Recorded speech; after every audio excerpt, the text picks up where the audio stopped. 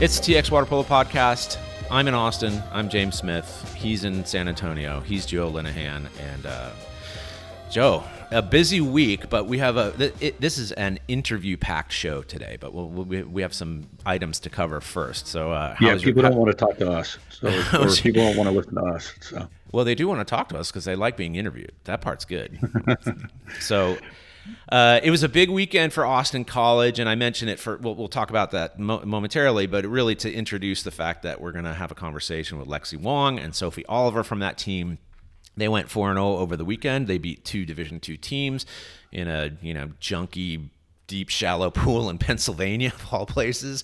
But a very successful weekend. In fact, again, I am still on board with this idea that aside from the two UOP games, that this is a team that can go undefeated. But that's me. You don't have to follow up on that as well. It's great that they went 4-0. I mean, and you mentioned the shallow deep pool. That's always an interesting dilemma there, right? Yeah. So they overcame a couple early deficits where I'm sure they were defending the deep water in a shallow deep goal in the first quarter to come back against two Division II teams, Gannon and Mercyhurst. So yeah, it was great.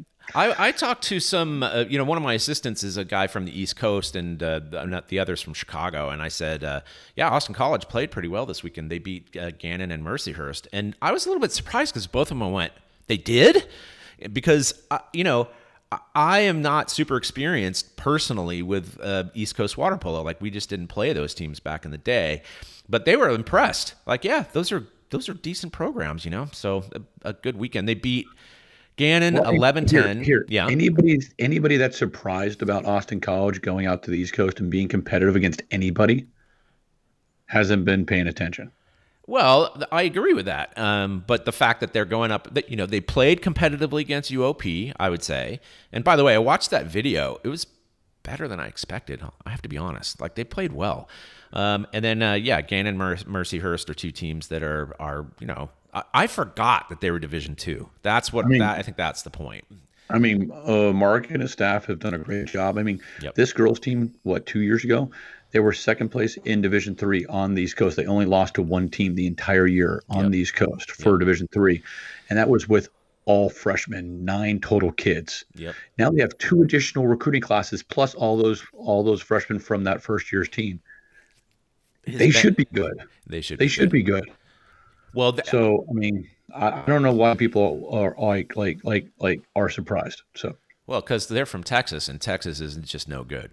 Okay. Yeah. Of course. There you go. And I'm a little protective. So there you go. I think California is superior, Joe. Actually, it's not entirely wrong. As you and I were talking about before, they just looked better. Their defense, I found to be just much more effective than it has been in the past. I think they just had time to train together. They've had a new recruiting class. They've been able to work under Mark's system. I was impressed. In fact, I'm going to show that video to my kids in a Zoom call, because I want them to see what it looks like to, press effectively, counterattack, that kind of thing. It was very good. Anyway, Lexi Wong, Sophie Oliver, they're coming up. Both of them are key members of that team. At the same time, the high school season is raging along. Joe had a conversation with head coach Jeff Chandler from Cy Creek, and that'll come up soon as well. What did you cover in that? Just sort of an outline. Well, obviously his season and the challenges with COVID and all those things. But also each year they do this tournament called Made the Brave, which is like a fundraiser and gives scholarships out to kind of seniors going to college, which is kind of a memorial tournament for a player that passed kind of several years ago. Jeff is hosting the state championship, the boys state championship here in May. So we covered a lot of ground.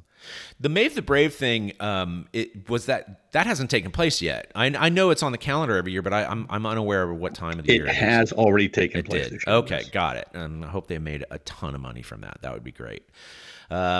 So speaking of high school, you want to move on? Let's go. We have our first rankings of the year. This is exciting stuff. Let's go right into it. Boys side, we'll go boys first. Rankings, top 5. St. Mark's, Flower Mound, then a tie between Memorial from Houston and Strake Jesuit, and then in 5th comes Dawson. So that's our first boys rankings of the year. So let's talk about that a little bit. Let's. Okay.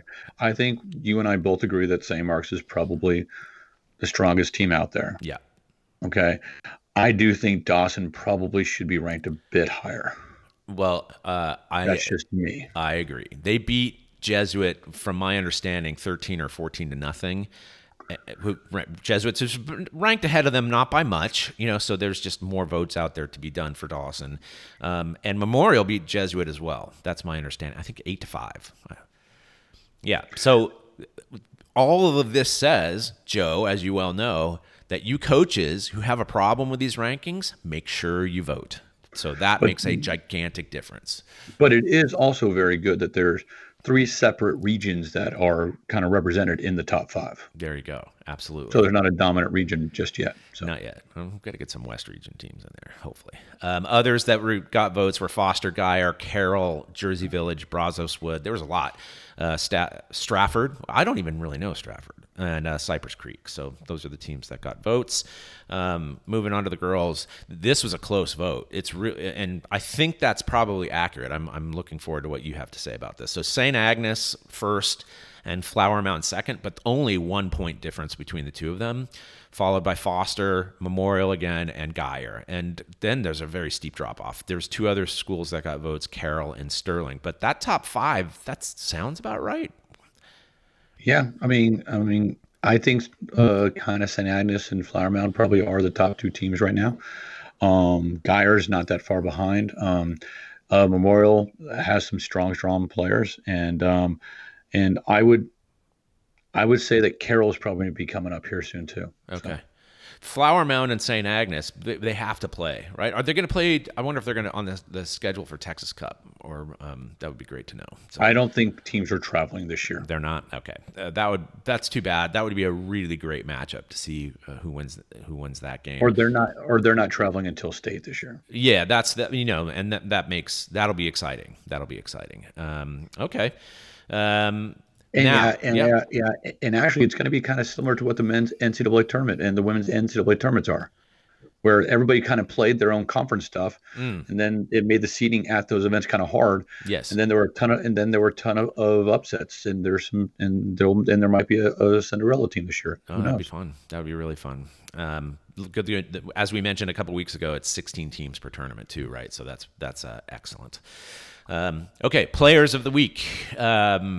Kaylee Carter, a senior at Guyer. She's the top scorer in North Texas, and she wins the Player of the Week award. The boys' Player of the Week is Miles DeBont, a 10th grader from Clear Springs.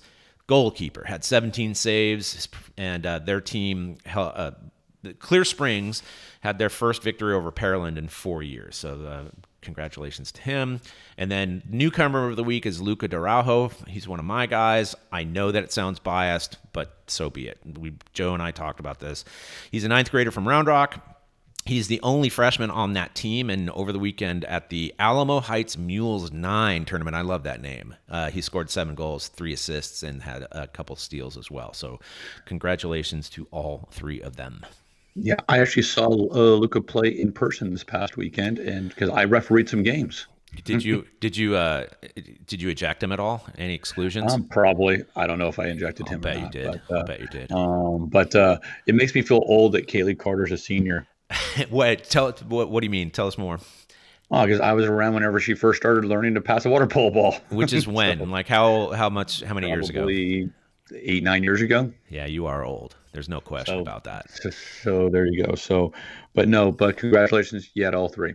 Hey, Luca was like 13 when he started with me. So the fact that he's a fresh person that's scoring for Round Rock High School, I'm with you. Not quite as much, but I'm definitely with you about that. Some other news, and this is something for you to cover. I think you've been involved in, so have I. Not nearly as much as you, but the ODP West Region Championships is official.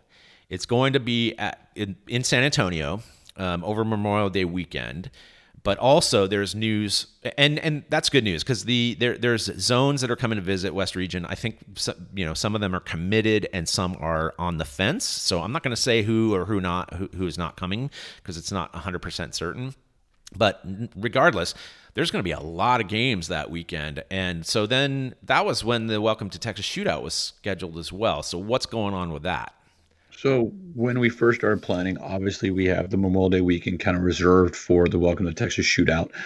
The ODP kind of had to be pushed back, and um, we we sent out some kind of signals that we could have like both events on the same weekend at the same location. But it now seems that there's gonna be a lot more of the ODP teams. Like we can probably max out with 60 teams at that location because of COVID restrictions this year. So um, whenever you get up to like, kind of 40 plus teams, it doesn't leave a whole lot of room for the Welcome to Texas shootout. So we're moving the Welcome to Texas shootout this year only to Labor Day weekend. Okay. Yeah. And it's going to be at the same location. So we're going to have two events in San Antonio at the Northside Swim Center. So That's cool.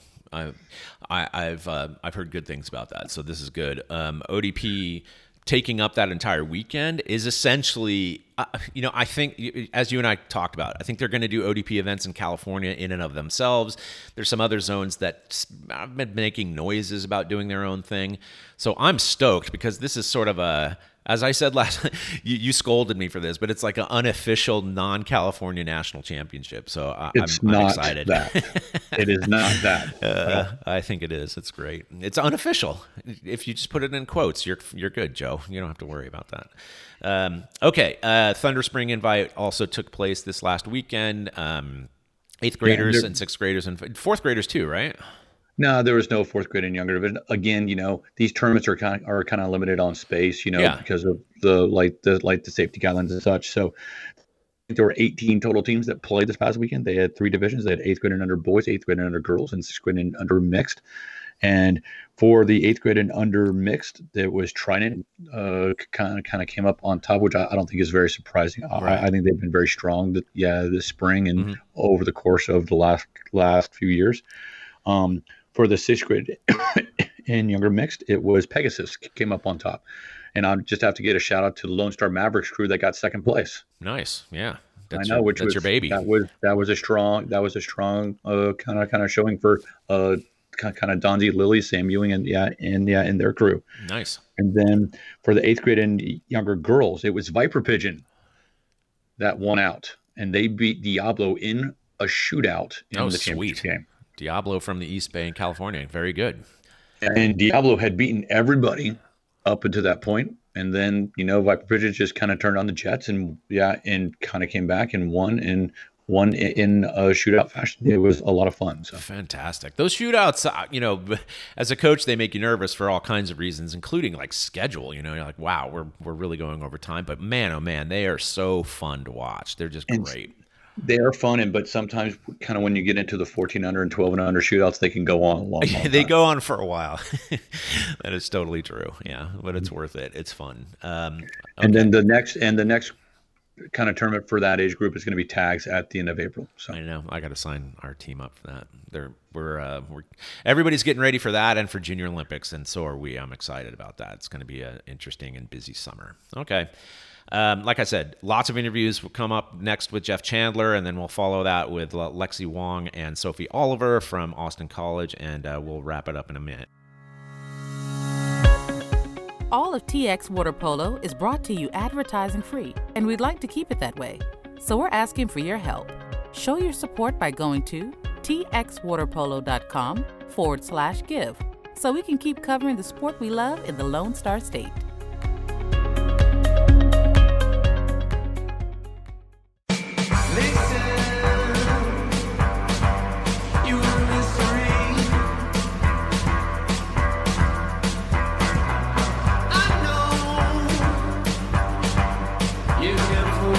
Hey, this is Max Irving from the U.S. Men's Senior National Team, and to get all things Texas Water Polo, I'm listening to the TX Water Polo podcast. Welcome today. We have Jeff Chandler from Cy Creek High School and the Sharks Water Polo Club. Chandler, how are you doing today? I'm doing great, Joe. How are you doing? Good. Was it now, we're in the middle of the school year, and I know this has been a challenge as far as just school and COVID and stuff like that. How has it gone for your swim team and water polo teams during this year? Good, bad? Everything's good. We're actually competing, so that's a good thing. As far as swimming, We only had a couple slowdowns on individuals, not a lot as far as with the virus. Had a girl finish second in 200 free at state, set and broke the regional and school and the pool record in that event. As far as water polo's going, we just got started. Got a couple of boys that are being shut down for a couple weeks, but season's been going well. Kids are learning. We're really, really young, and you can tell when you watch this play. Well, it's always, I mean, this is almost like, a lot of teams, you have 2 sets of freshmen this year. Mm-hmm. Like, because last year the freshmen played maybe for, a couple weeks, and now they didn't play for last year. They didn't get to go play club or something, so it's 2 sets of freshmen, which is probably an interesting kind of dynamic during practice because you have your seniors and juniors that know how to play, and then your 2 sets of freshmen that are kind of iffy. How's that going? You hope you have juniors and seniors that know how to play. But I've got the girls and the boys pick it up pretty quick. So I at times, as far as the what am I looking for? Not the definition, but the verbiage of what I'm saying. The older kids, that's what we're doing. And the younger ones kind of look at you like, what are we doing? What are we doing? But other than that, I'm enjoying this year more than I ever have, I think, of coaching. And it's because of that aspect of it that they're eager to learn and they're just sponges in the water right now. Just gimme. Yeah. So what are the expectations for both your boys and girls team? Yeah, this spring. Win it all, baby. Right. There you go. Yeah, exactly. Realistically, qualify for regionals and get as far as we can there. Like I said, we're really young. On the boys' side, I have 1 senior boy, 2 juniors, 3 juniors, and then the rest, which make up another 12 for sophomores and freshmen. And then the girls are bottom heavy. Again, I think I only have 6 upperclassmen, and there's 22 of them that are underclassmen. Lots of patience, right? Yes, that is definitely happening on both the coaching and officiating aspect of it, which I'm doing a good job. Keep my butt in the chair. I mean, yes. So we talked about the challenges for your program this spring. But what are the other strong teams down in the Houston area, in your region or the South region as well? I haven't really seen anybody but Clear Creek from the South region, and they're not terribly bad. I'd say I love it. I mean, the powerhouses up here are on the girls' side, St. Agnes, Memorial, Jersey Village. I haven't seen anybody from the north part of our region, Woodlands, yet. Boys, it's probably, not probably, it's Memorial. I hate to say it again, but Jersey Village and probably somebody from the north. We're not too bad, but like I said, we're one-handed heavy, and everybody looks for him to get open, and then they watch him do his thing, and it's all about getting better a little bit each week, right, and get better towards the end, right? That's the goal. We kind of broken the season down a little more choppier than I have before as far as spending more time on certain aspects of the game. Like now we're going to spend probably 3 weeks on just defense. When in the past we just introduce it, do the drills and scrimmage and learn from that way. But now it's more of the positioning and where that pass is coming from and what are they thinking? More of a chess type of aspect of the game for the younger ones. So. Yeah, but the kids don't understand that stuff until you do a little scrimmaging in practice, right? It's a little counterintuitive. I always hear these coaches, the kids aren't going to see the balls for the first month.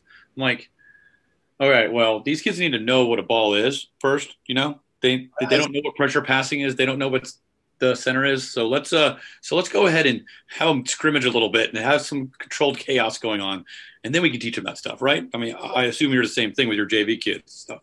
Yeah, Yes. Oh, yes. The seventh period is fun. Put in the cages, get caps on, let's go. We'll scrimmage until the varsity gets here about 3:15, and then we break it down after that. Yeah, my high school coach talk about not having balls or not touching the balls until a month into the season. He'd roll them on deck. Yeah, I mean, it is definitely a different time. It's a different type of kid nowadays.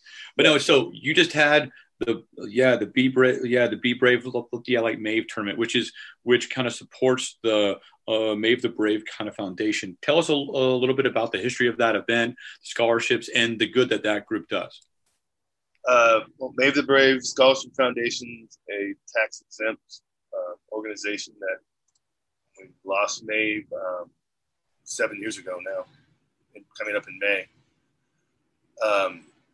We decided to do something in her memory, to keep her memory around, and do something for the kids that play water polo in our area. So we invited 8 schools, 8 boys, 8 girls, and they got to play 8 games over 3 days. And at the end, they do a little award ceremony where the seniors would turn in applications to the board for scholarship money.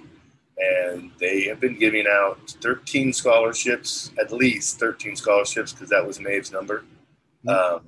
Anywhere from, and I may be wrong on this, but I know that it's been a lot of money, anywhere from $1,500 to $3,000 per kid. So and every little bit counts nowadays. Yeah, every little bit counts. Not last year, but the year before, I think it was somewhere around the 2,800 mark. That's incredible. I mean, and this is something that's been going on for, I think you mentioned, for about 7 or 8 years, and I hope you can keep it kind of going for a long, long time kind of afterwards too. That's great. Well, if we can't keep it going on for high school, then we'll move it over to the dark side. Going in there for club. There you go. That's okay. That's okay. What is it? Now talking about tournaments, you're hosting the state championship for boys, right? For boys on May 14th, 15th. Again, for those that don't know, for this year, kind of Disco Water Polo did split the boys state and the girls state championship. Girls are the 7th and 8th. The boys are May 14th and 15th. And you are hosting it at the CFISD Natatorium. Just tell us a little bit about that. Real excited that we actually get to host, because we were going to be the host last year. So just excited to show off the facility to the state that hasn't seen it, if they haven't seen it already. We've already started getting the bells and whistles started going, and it's going to be exciting. No, it's going to be good. And I believe, are you guys set for 16 teams? Like kind of, is it going to be 4 per region? As of right now, yes. 16 teams per gender, 4 from each region. Single elimination, except if you lose the first round game.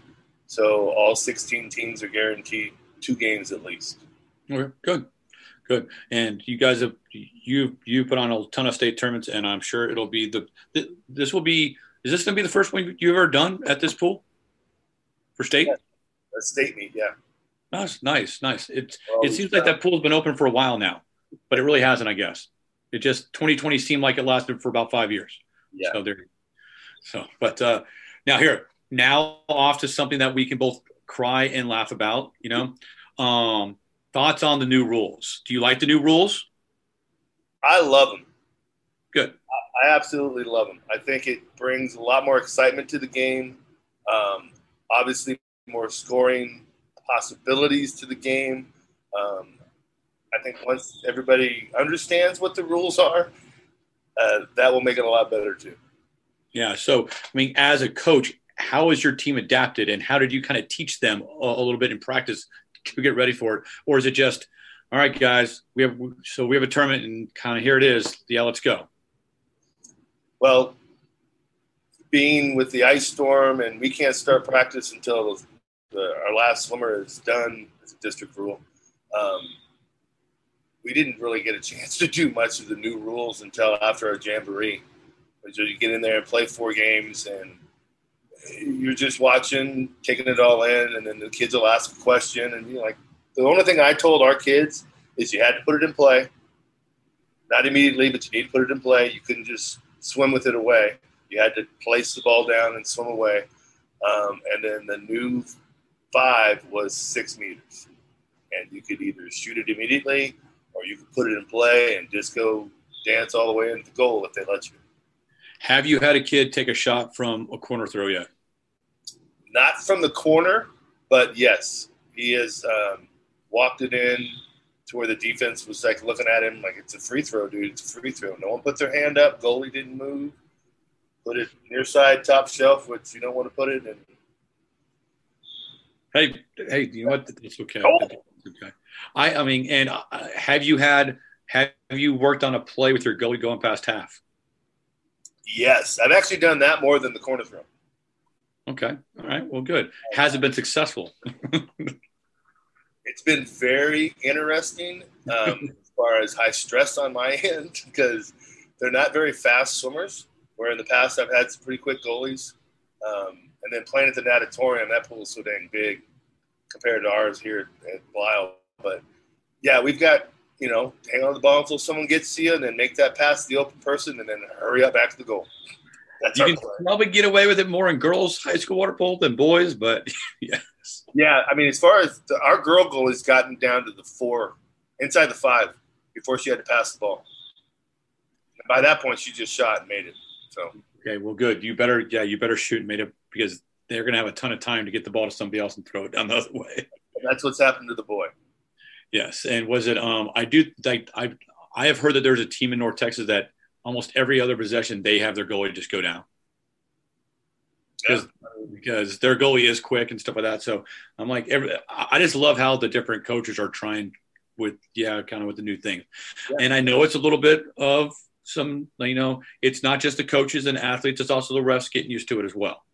So, and this is just a mess. This is just an interesting year to say the least. And I've always joked around that, school districts are just trying to get through the school year. I think we're all very happy that there's a high school season.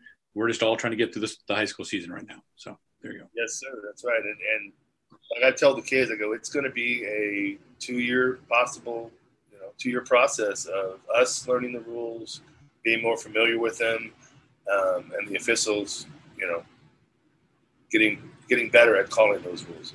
Yeah. And now you're also the region chair on the TSCA Water Polo board. So while I have you here, I just want you to hear kind of your thoughts on UAL Fall Water Polo 2022. Cannot wait. Excited. It's going to be, I think that first year is going to be kind of I shouldn't say a rush, but growing pains for coaches that haven't coached water polo before or haven't done it in the fall.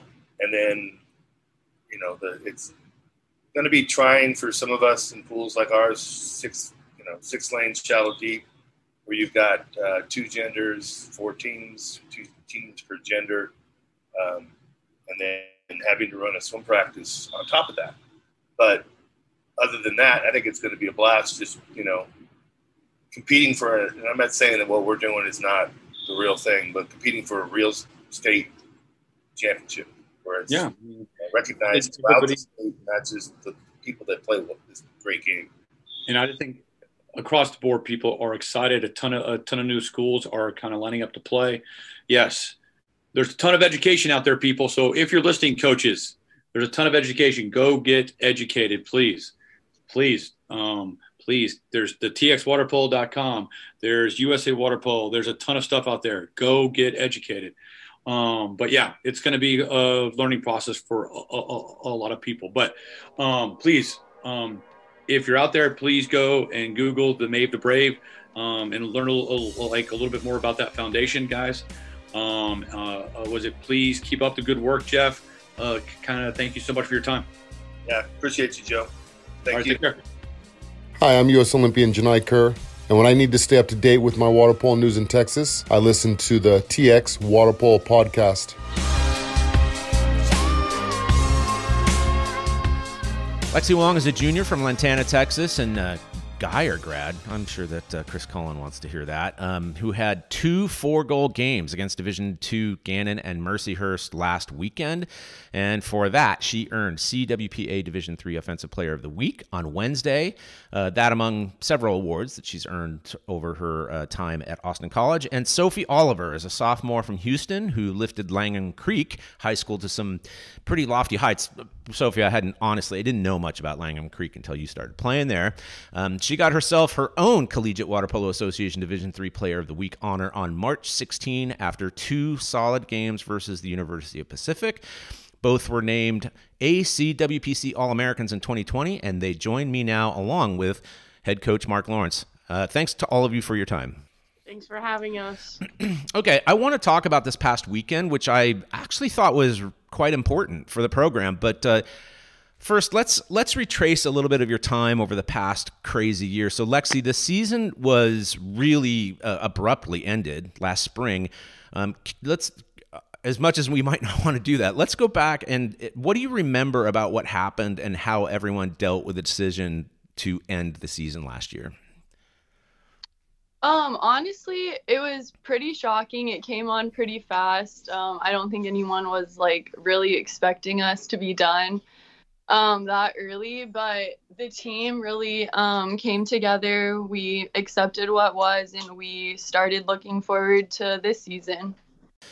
So, Sophie, do you think that as a team you were able to deal with that? It must have been a big disappointment, obviously. But I suspect you dealt with it fairly decently because you and everyone else on the team is still pretty young. I mean, there's not a single senior on your roster this year. So did that make a difference last year? Yeah, I think the whole idea of all of us being such a young team really kind of uplifted our spirits, especially for this season, because it gave us the opportunity to come out hard this season. And as you can see from our games, that's pretty much what we've done. And so we've just really tried to uplift each other throughout this whole process and try to keep each other accountable throughout the entire course of these 2 semesters. Great. Well, I put your coach who's sitting there, Mark, on the spot a couple of weeks ago because I suggested that the team could, and I'll be honest, should go undefeated after the first 2 games versus UOP. Is that something you guys are aiming for or just something I conjured up just for my own self? Personally, from my standpoint, I think that we could, but at the same time, a lot of these teams do come out strong and do come out with new fundamentals that maybe we aren't necessarily prepared for all the time. But if we keep our heads straight and do what we know how to do best, I don't see a reason why not. We have to keep the mindset to not overlook any games, even games that we know that we should be dominant in. We still go in looking at every game like we're playing UOP again. Well, perfect segue, because I wanted to talk about that UOP weekend. It's actually not even a weekend. It's a single day, and that's what I'm curious about. So I watched those games. I thought you performed quite well against, obviously, a quite strong team. You lost twice, but the second game was just a 5-goal differential. But what I'm curious about is that weird notion of you guys basically played back-to-back games. I know you had a break, but what was that experience like the entire trip? I mean, I'm assuming there's a good level of excitement because your season is beginning, but it's also a pretty big challenge. Yeah, we were super excited. It was our first game that we had played in a year, so everyone just wanted to be back in the water. Obviously, we were nervous. They're a pretty high-ranked D1 team, but we knew that, if we go in and focus on our game and, what we've been practicing, we were going to do the best we could. What did you come away with from that game? What were you satisfied? I think majority of us were satisfied. It was one of those games where nothing really was on the line with respect to conference. It was purely based upon getting more experience, especially for our freshmen and sophomores, because we got our season taken away from us, obviously. So all the other juniors have a season under their belt, a full season under their belts. So that whole process was literally just us wanting to gain some more experience and playing those really high-ranking teams who kind of exude that confidence level that we all want out of water polo. Right. And I'd imagine, Lexi, since you're now as a junior, you're like the old maid on that team, that you're able to help those who have not yet experienced playing against, sort of top level teams. Is that a role that you find yourself fulfilling? Yeah, it's definitely weird because like technically, athletically, I'm still only a sophomore, as all of our juniors are. Right. So we really had one full season, but like it makes a big difference just having like that 1 year playing at that next level of polo. And we definitely try to like instill that confidence in the freshmen and help them to, realize like their abilities and that they're just as capable. Got it. And so that was the beginning of your season, but 4 games last weekend in Pennsylvania. What a delightful pool to play in, by the way. Wow. It reminded me of Half Moon Bay High School in the Bay Area. Just a delightful pool. You handled Grove City and Penn State Barron pretty easily. Those are my words, not yours. But I mentioned that you beat Gannon and Mercyhurst, to a couple of young guys who played back east and in Chicago, and they were really impressed that you defeated those two Division two teams. Were you impressed? Was it a surprise? I think all of us were we were very nervous throughout the course of the game. We wanted to just, our whole objective as a team is to do the best that we can and create this Division III program that has a Division I mindset. And so throughout the game, we were all kind of trying to cheer each other on and trying to get all hyped up throughout the entire game. And no matter what happened, every time we finished the quarter, we would always be like, okay, keep your heads high, keep going.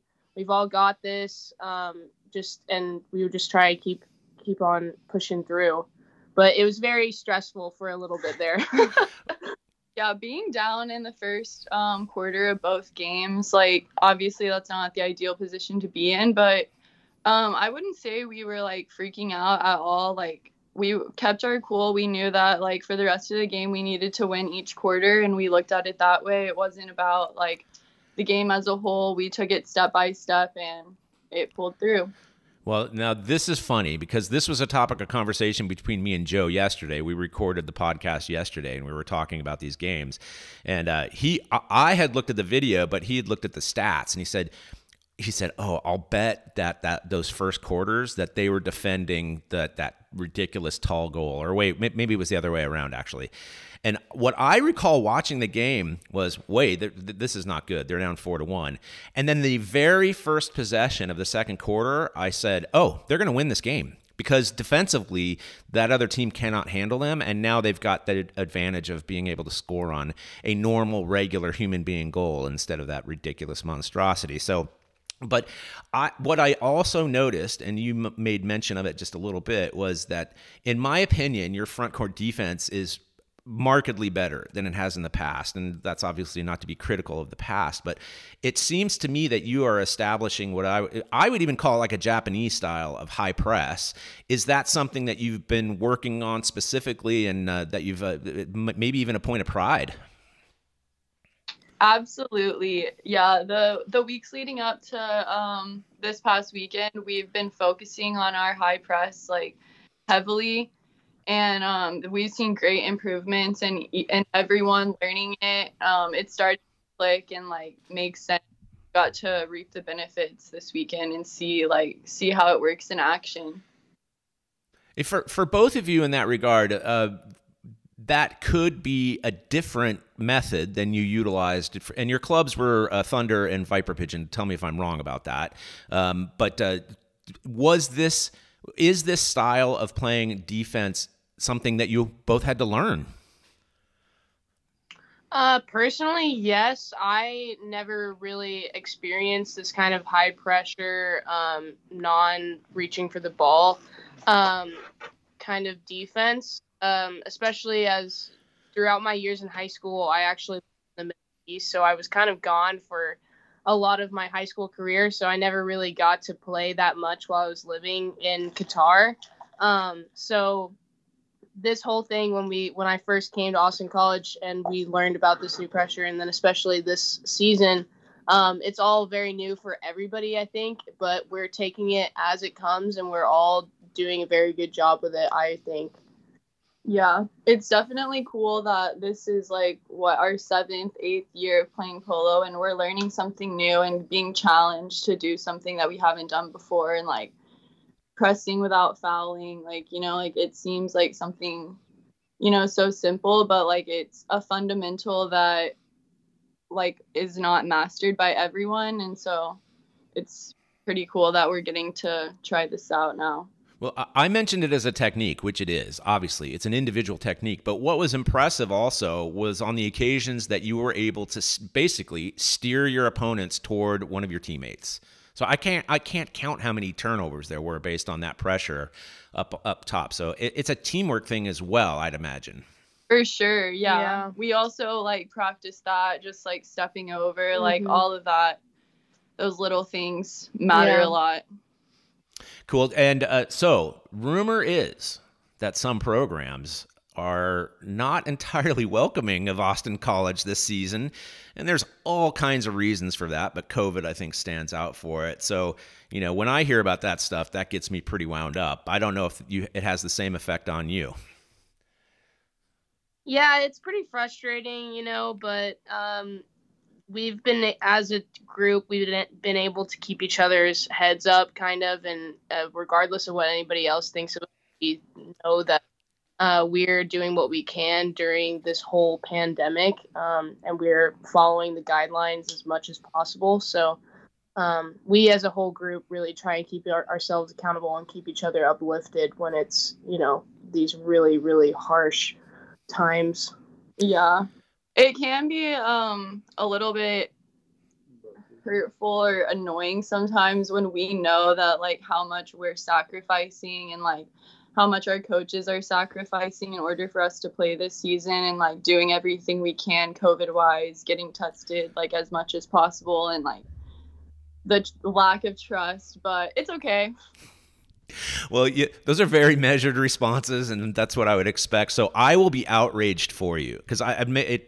Yeah, I'm not very pleased with that at all. And if and when I can actually speak about everything, then I will call out the people who are responsible. But that is not up to you. You guys are NCAA athletes, and you should probably adhere to your media training. But so you do have another rival, I would say. So you're heading off to a tournament on the 10th, and you have 4 games scheduled: Washington and Jeff, Grove City, and Barron. I'll answer for you. Those are extraordinarily winnable games, but your final match is against Wittenberg, which has become something of a rival. Am I wrong about that? No, not at all. They were a first-year program the same year we were, so it kind of started off from the bat like we were in the same boat as them. So yeah, you're right. It's like a friend. Yeah, a friendly rivalry.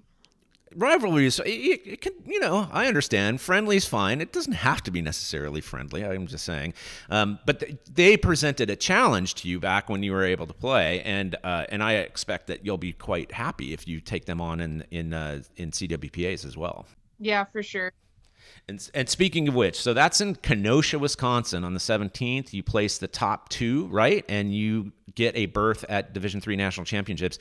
That's assuming that they are actually held.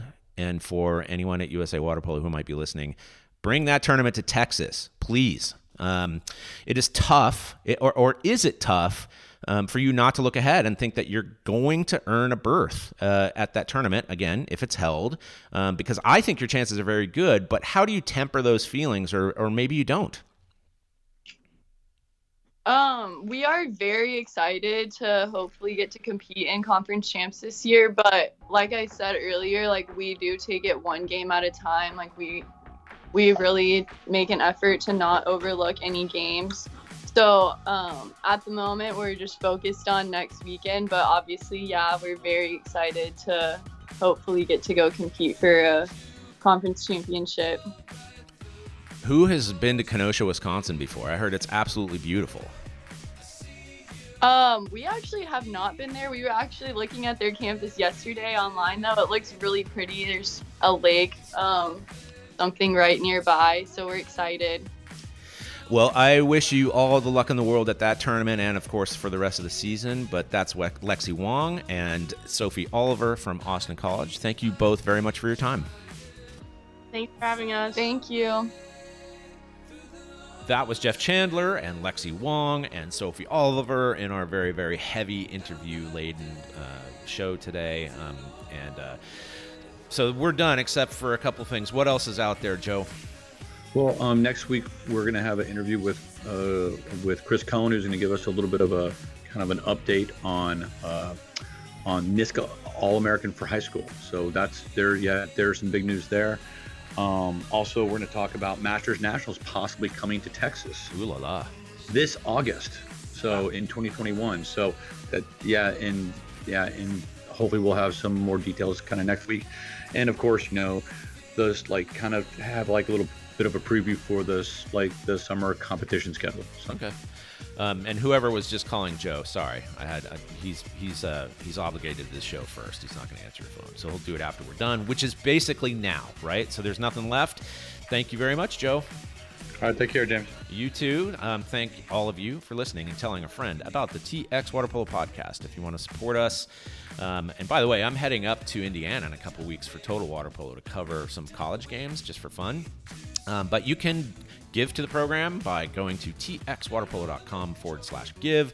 Go check out our gear on the store that we have on the site. That's all fun stuff. And we want to thank those who have been generously donating for, almost over a year. So thank you very much for that.